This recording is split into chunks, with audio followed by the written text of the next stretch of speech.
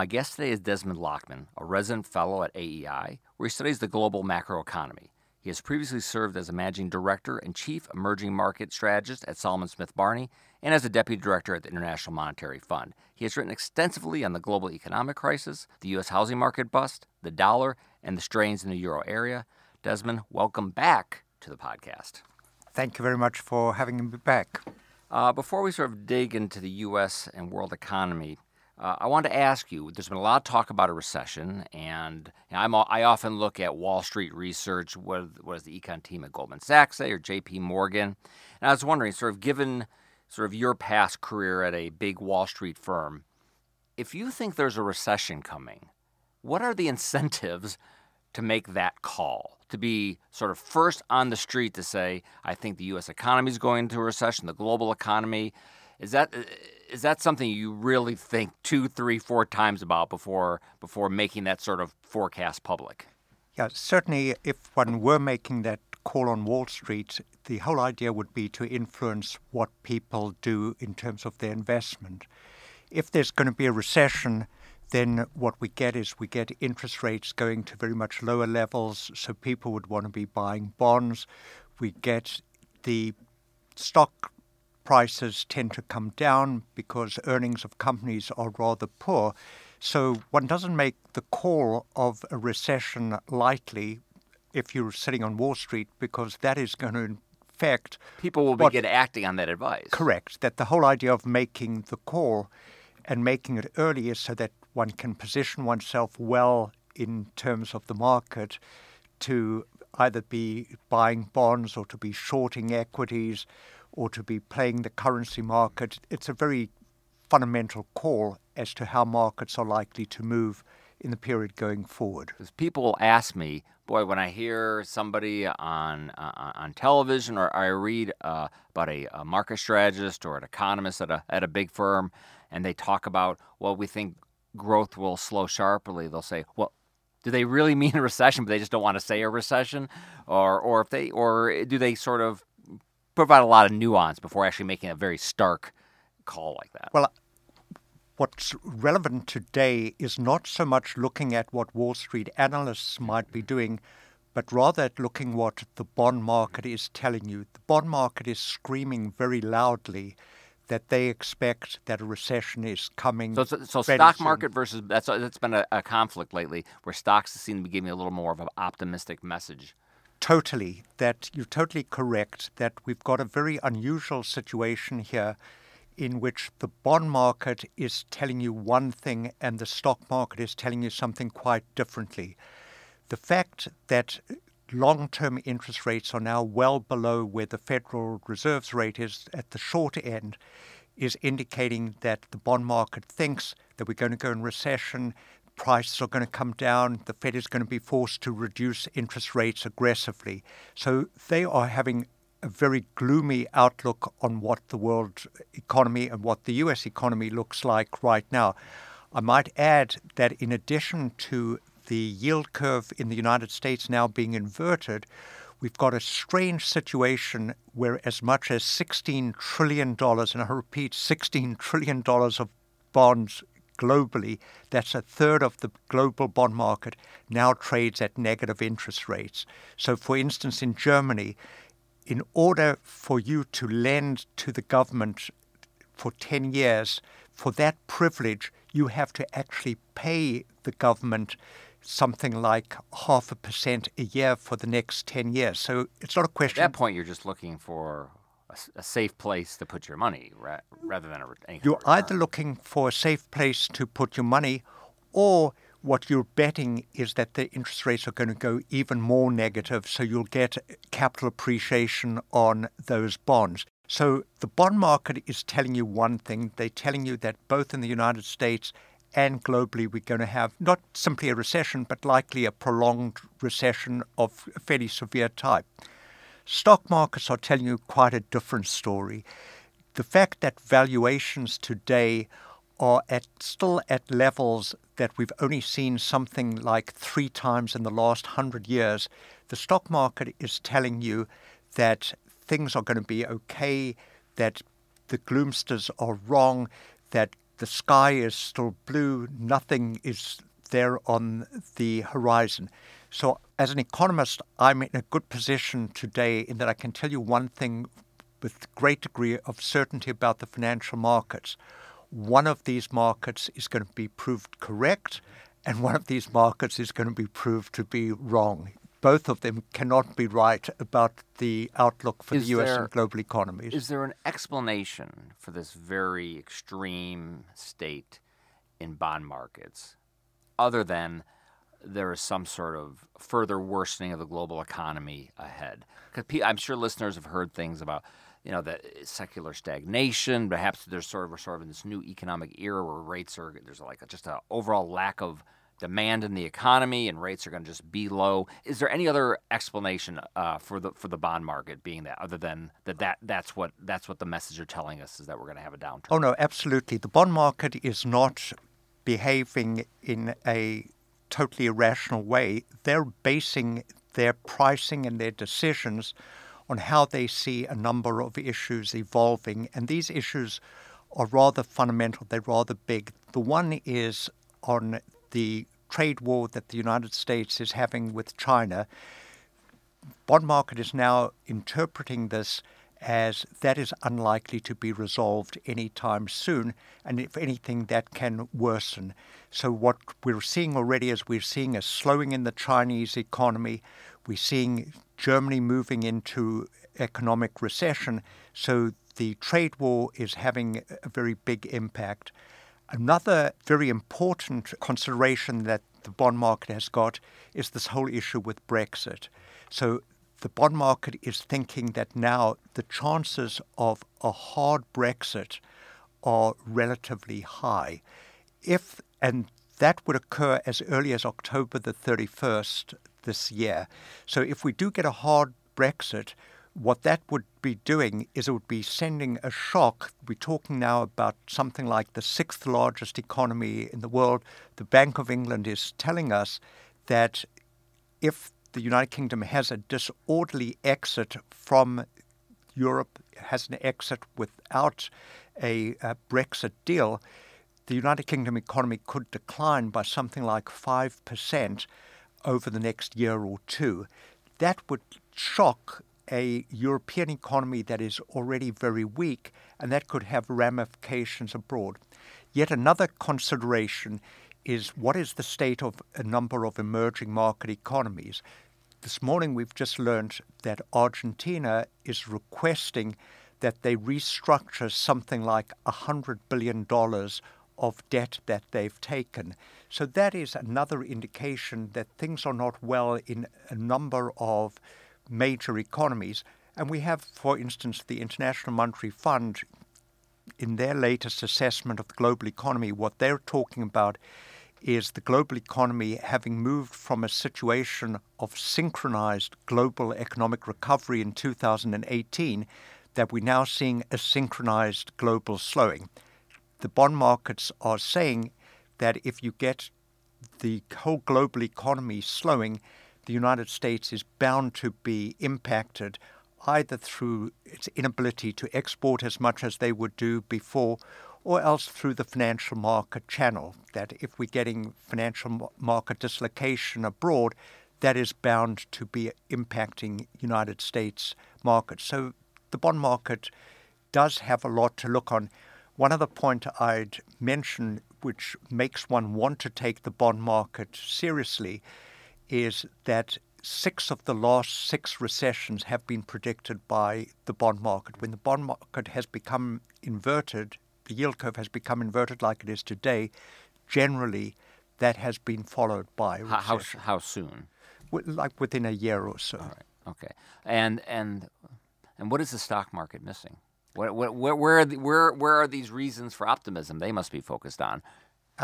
Well, the stock market, one of the reasons that the stock... Or is merely the stock market a collection of, stories about stocks that are less detached from these macro factors?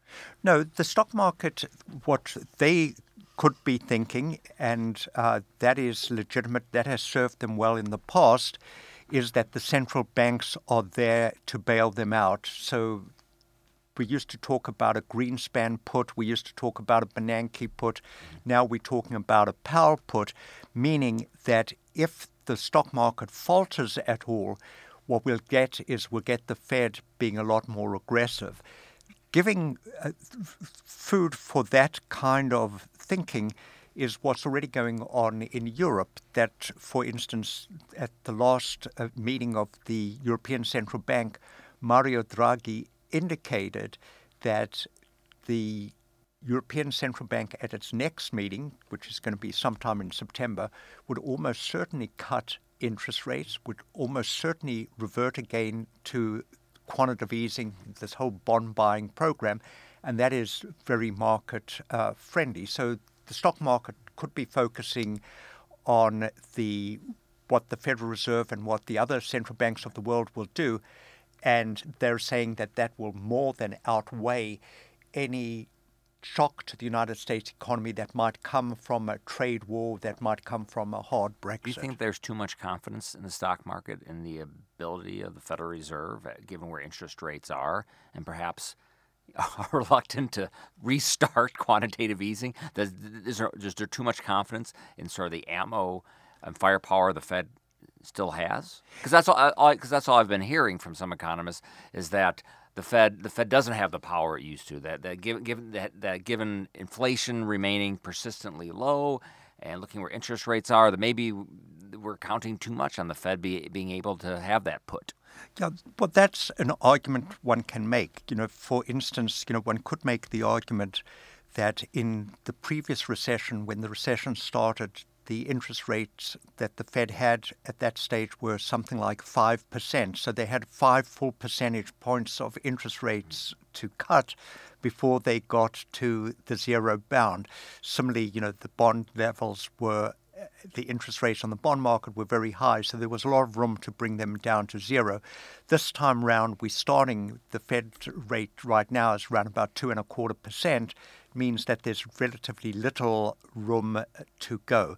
So it might be that the Fed is not as effective as it was the last time around. What is of concern to me is not simply that stock market prices are at very high valuations, but it is that loans to risky borrowers have been made at very low interest rates. So what we've had is, because we've had a prolonged period of very low interest rates and very easy money, borrowers who shouldn't have been in the market have actually borrowed at low interest rates. So Janet Yellen, for instance, right now is very concerned about the leveraged bond market in the United States, that this is lending to very risky borrowers, has now increased to as much as $1.3 trillion, and that has been done at very low interest rates without the usual covenants, without the usual protections for the lenders. So if things go wrong, we could have a lot of disruption in the financial market. So the headline you don't want to see when you look at the Financial Times in the morning, or Bloomberg, or turn on CNBC, the kind of headlines you don't want to see, or the kind of headlines you would find worrisome, would be what? Any of a number of things. Right now, for instance, I would not want to see that the trade war the United States and China is escalating, or that it's spreading, that we've got problems with Japan and Korea on the trade side. I wouldn't want to see that.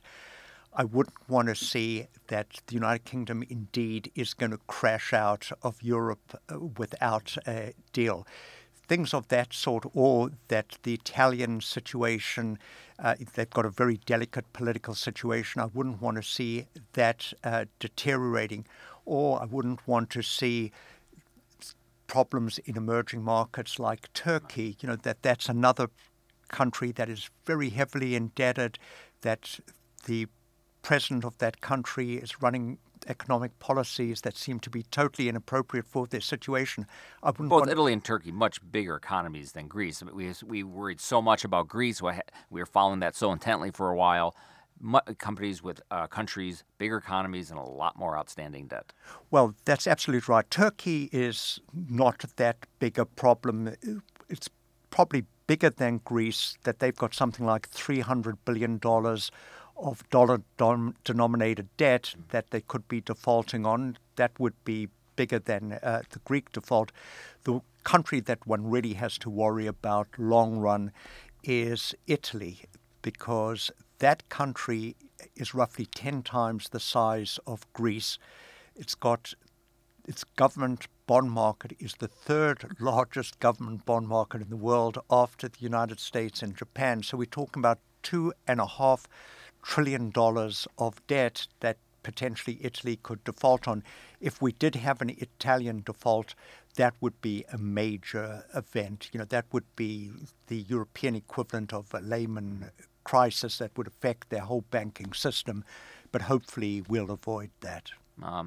So I'm not going to have you make a sort of recession forecast, but if we have a global downturn and we have a downturn in the United States, what will have what are the sequence of events? What probably is going to be the scenario that will have caused that? Is it just sort of an all of the above? The economies already aren't that great, and then there's any one of these shocks, or what? I mean, what do you think that it'll end up looking at? I mean, we all tend to look at sort of the last recession and sort of worry about those sequence of events. Obviously, this one will probably be different. So, what would that look like? How will we have gotten there? I would say that we've always got risks to the global economy. We've always got risks to the United States economy. What seems to me to be different this time around is that we've got a confluence of risks in very important large economies. So we're not talking about risk in a small country that won't have consequence for the global economy. We're talking about risks in places like Italy, the United Kingdom, China. Any of those risks, if they get triggered, they could trigger other risks. They could then create the financial conditions that'll be very difficult for the other countries. So it's very difficult to predict what exactly is going to be the event that triggers this chain. So I would liken it to something like the First World War, that you wouldn't have thought that the Archduke getting shot in Sarajevo would trigger sort of this daisy chain of events. It's a daisy chain. We're talking about a structure that doesn't look that solid. So if we do get an escalation in the Chinese trade war, that could cloud the whole global economy, and that could very well precipitate the recession. That is why I'm concerned right now, because it looks like positions are hardening. It looks like what the Chinese are doing is they're taking the view that they can take a lot more economic pain than the United States, that they don't really have an incentive to make all of the concessions that the United States are doing. On the other hand, President Trump looks like he is being boxed in by the 2020 election, that he can't afford to give this issue to the Democrats. So the two sides don't have that much of an interest to reach a very fast agreement that neither of them wants to be seen to be backing down. That is why the situation looks fairly dangerous to me. I remember seeing a tweet or two earlier this year from the president where he seemed to suggest the trade war was actually helping the economy, that it was actually a driver of growth. I think the first quarter GDP growth was like about 3% or so, and he credited the trade war with helping drive that growth. That does not seem necessarily to be the administration's current position, where they view the trade war as a sort of a pro-growth factor. I believe a member of the administration was telling Republican donors, well, even if we have a recession, it's probably just going to be a short, a quick one. So one, do you think the trade war is already a significant negative for American growth? And two, would you be so quick to hand wave away the possibility that if we have a recession, that it might not be a short, mild one, like we saw, I think, in 2000? I would say, in terms of the impact that the trade war is having on the economy, there's no question that what that trade war has done already is it has led to a synchronized global economic slowing. So the trade war, what it does is by slowing the Chinese economy, which is the second largest economy in the world, it slows exports of places like Japan or, more importantly, Germany, which is a highly export-dependent economy. It exports something like 50% of its product. It's no accident that Germany is now in recession because China is slowing. So the notion that the trade war is not having an impact on the global economy is just not consistent with what we're seeing happening in the global economy. My fear is that if we get an escalation in the trade war, much in the same way as tariffs have already caused the global economy to slow, if we get an increase in those tariffs, an increase in, say, a currency war or whatever, that's bound to have an even bigger impact going forward. So the notion that the trade war is not having an impact, is absolute nonsense, that it really is impacting people's living conditions globally. Now, in terms of the recession, what is of concern is when you've got mispricing of credit and you've got stocks that are already very high, if you don't get the growth, then what you do is you get market repricing, you get people selling off all of these assets, and that then has an effect on the economy. So you then get into that downward spiral that then the Federal Reserve, the European Central Bank have to come out and fight it. If, as we were saying before, they don't have that much ammunition, this could be a dangerous situation. That's why it seems to me that President Trump is taking huge risks on the 2020 election, by having engaged in a trade war that he can't really get out of, that has got risks of escalating. Hopefully the two sides, because both China and the United States everybody loses by this trade war. Hopefully they sit down at the table, but as I've indicated, there are political considerations, political dynamics that might make this difficult. How important? People will say, "Well, what causes recessions?" And we can talk about interest rates or some other shock. How much is it really just sort of sentiment? What people believe about the future, and that belief changes and becomes more negative. Is that where it begins, or is that just too simple a way of looking at it? No, sentiment is very important. That once you lose the confidence, then the whole house of cards comes down. Banks go bust. Get runs on banks. People sell assets. That has consequences. But generally, something triggers it. Right. And what I'm saying is, for instance, like right now, the fact that Argentina defaulted on the debt, that's too small. Argentina is a tiny economy, that happens, that's not a good thing, but that's unlikely to be the trigger. What could be a trigger, for instance, like if we see October the 31st, if Boris Johnson goes ahead and can't negotiate a revised deal and have the United Kingdom leave in a disorderly way, we'll see a huge sterling crisis, and that then has consequences. So if we just walk that through, that what we'll see is sterling will go down, that'll take the euro down, the European Central Bank will cut interest rates, President Trump will then say the Europeans are manipulating their currencies, he'll do something, so we could get into a very bad the president seems dynamic. Very sensitive to what other countries do, other countries' central banks do, which he really views it in relationship to the United States and views it, well, you're manipulating your markets to our disadvantage. We can't be suckers. By the way, Jay Powell, why aren't you coming to our aid? Correct. That is really, for instance, hopefully we won't see this scenario, but if on October 31st the United Kingdom crashes out, it's very easy to predict that sterling will get hammered, the euro will get hammered, the European Central Bank will feel obliged to come in and open the spigots, right. And then poor Mr. Power will be right in the firing line. Why aren't you doing the same kind of thing? And, we'll be talking about tariffs.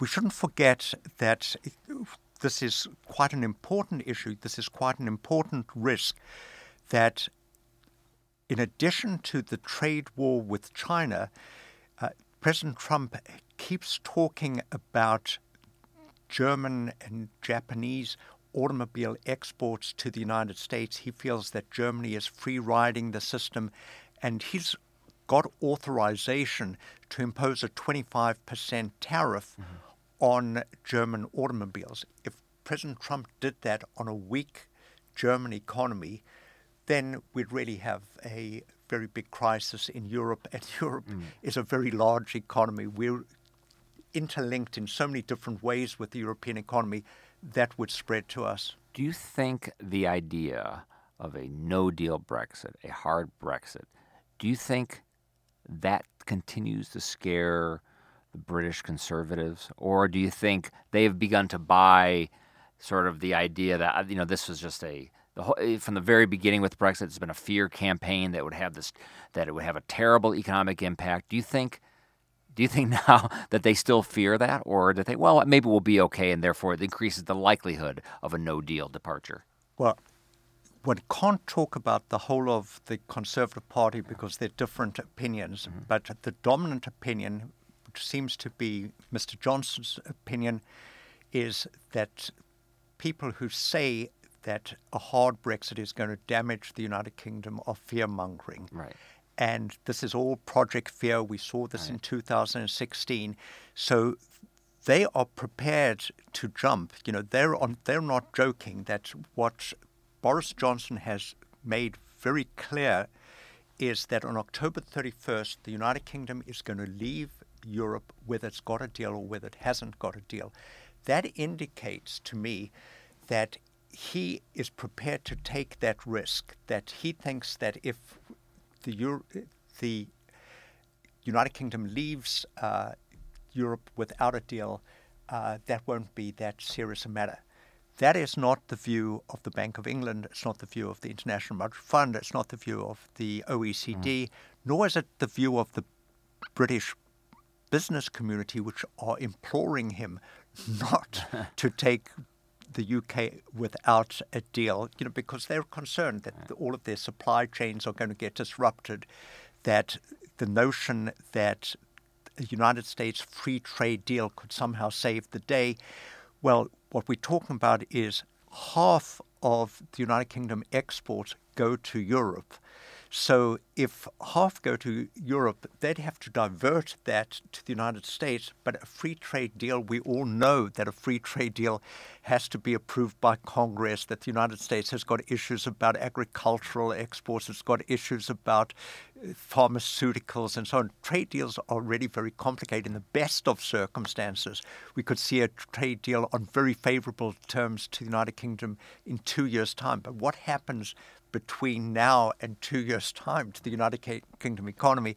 We also don't know what the political fallout of this is. If the Bank of England is right that after Brexit, the United Kingdom economy has a tough time, that could be ushering in Jeremy Corbyn, take us back to the failed policies of the 1970s. This is a hard left program, which would nationalize industries, or would do the whole works. So we really don't know. We've opened a Pandora's box that one really has to be very optimistic to say, oh, everything is going to turn out all right. This is going to be a great thing for the United Kingdom in the long run. Right. I don't really buy that. Buccaneer Britain. Well, I just want to end here with talking a bit more about China. There was some interest in the administration elsewhere who believe China to be such a threat, not just economically, but politically, militarily, that we really need to sort of separate the American economy from the Chinese economy, that these economies have become too enmeshed with supply chains, technology. That seems like that would be a very difficult, disruptive thing to begin to treat China as if it is an enemy, and these economic links must be severed for national security reasons. it seems to me that it would be highly disruptive. Would it be, or is that something that No, yes, a bit of a rough patch for a while, but everybody would be fine? No, absolutely. I think that you're really touching on something that is really very important, and that makes me not optimistic that we're going to get an early deal. It seems that there's been a shift in the United States thinking about China, that rather than seeing China as an economic partner that we can bring into our kind of system, we're now viewing China as a strategic threat. So we're not really wanting China to get away with this intellectual property theft. We don't want China to become a technological power. So we don't have that interest to get a trade deal very quickly with them. That is probably the right view from a long-term point of view. But that, as you say, is going to come with huge costs because we're so interlinked with China in terms of trade patterns. And as I mentioned earlier, that if China fails, there are other countries, important countries, Japan, Germany, that export heavily. The rest of Asia exports heavily to China. So what we get from China is we'd certainly go into a global economic recession, and that would hurt us. So the question we've really got, it's a difficult question, is are we prepared to take all of that pain in order to get a better relationship, to strengthen ourselves strategically? Right. That is a really very difficult decision. And it seems that the administration is going in terms of let's be tough on China. So that is a reason why I would expect that 2020 is not going to be that easy a year. We'll go back to the headline question. If there was a Financial Times headline that you woke up to see, what would be the headline that suddenly made you, oh well, I think we're going to be okay after all? What would that headline look like? Well, if we really got a deal with China, that would be something that would really change my view. That I would then think that the chances of a recession in the United States in 2020 would be hugely minimized. I'd also want to get past October 31st and see, and that's possible that what Boris Johnson is betting on is that deals in Europe are generally cut at the very last minute. So what he's counting on is that there's a very important European summit on October the 17th. He is counting on Europe folding, that when they see that the United Kingdom is serious about getting out of Europe one way or the other, and that they're prepared to go out without a deal, Europe, that's not in Europe's interest to have the United Kingdom crashing. So he thinks that at that time, the Europeans will make the concessions on this Irish border issue that will allow him to present that to the United Kingdom population without fear of having Nigel Farage's Brexit party cannibalize the Tory party. Do you think that would be a winning wager by the Prime Minister? I would say that this is like a 50-50 kind of chance, that nobody really knows how this is going to play out. In fact, the next week in United Kingdom politics is going to be a very interesting week. This is the last chance of the Remainers and those who are uncomfortable of a hard Brexit on the Tory party. This is their last chance to bring down this government, before it's too late. My guest today has been Desmond Lachman. Desmond, thanks for coming on the podcast. My pleasure.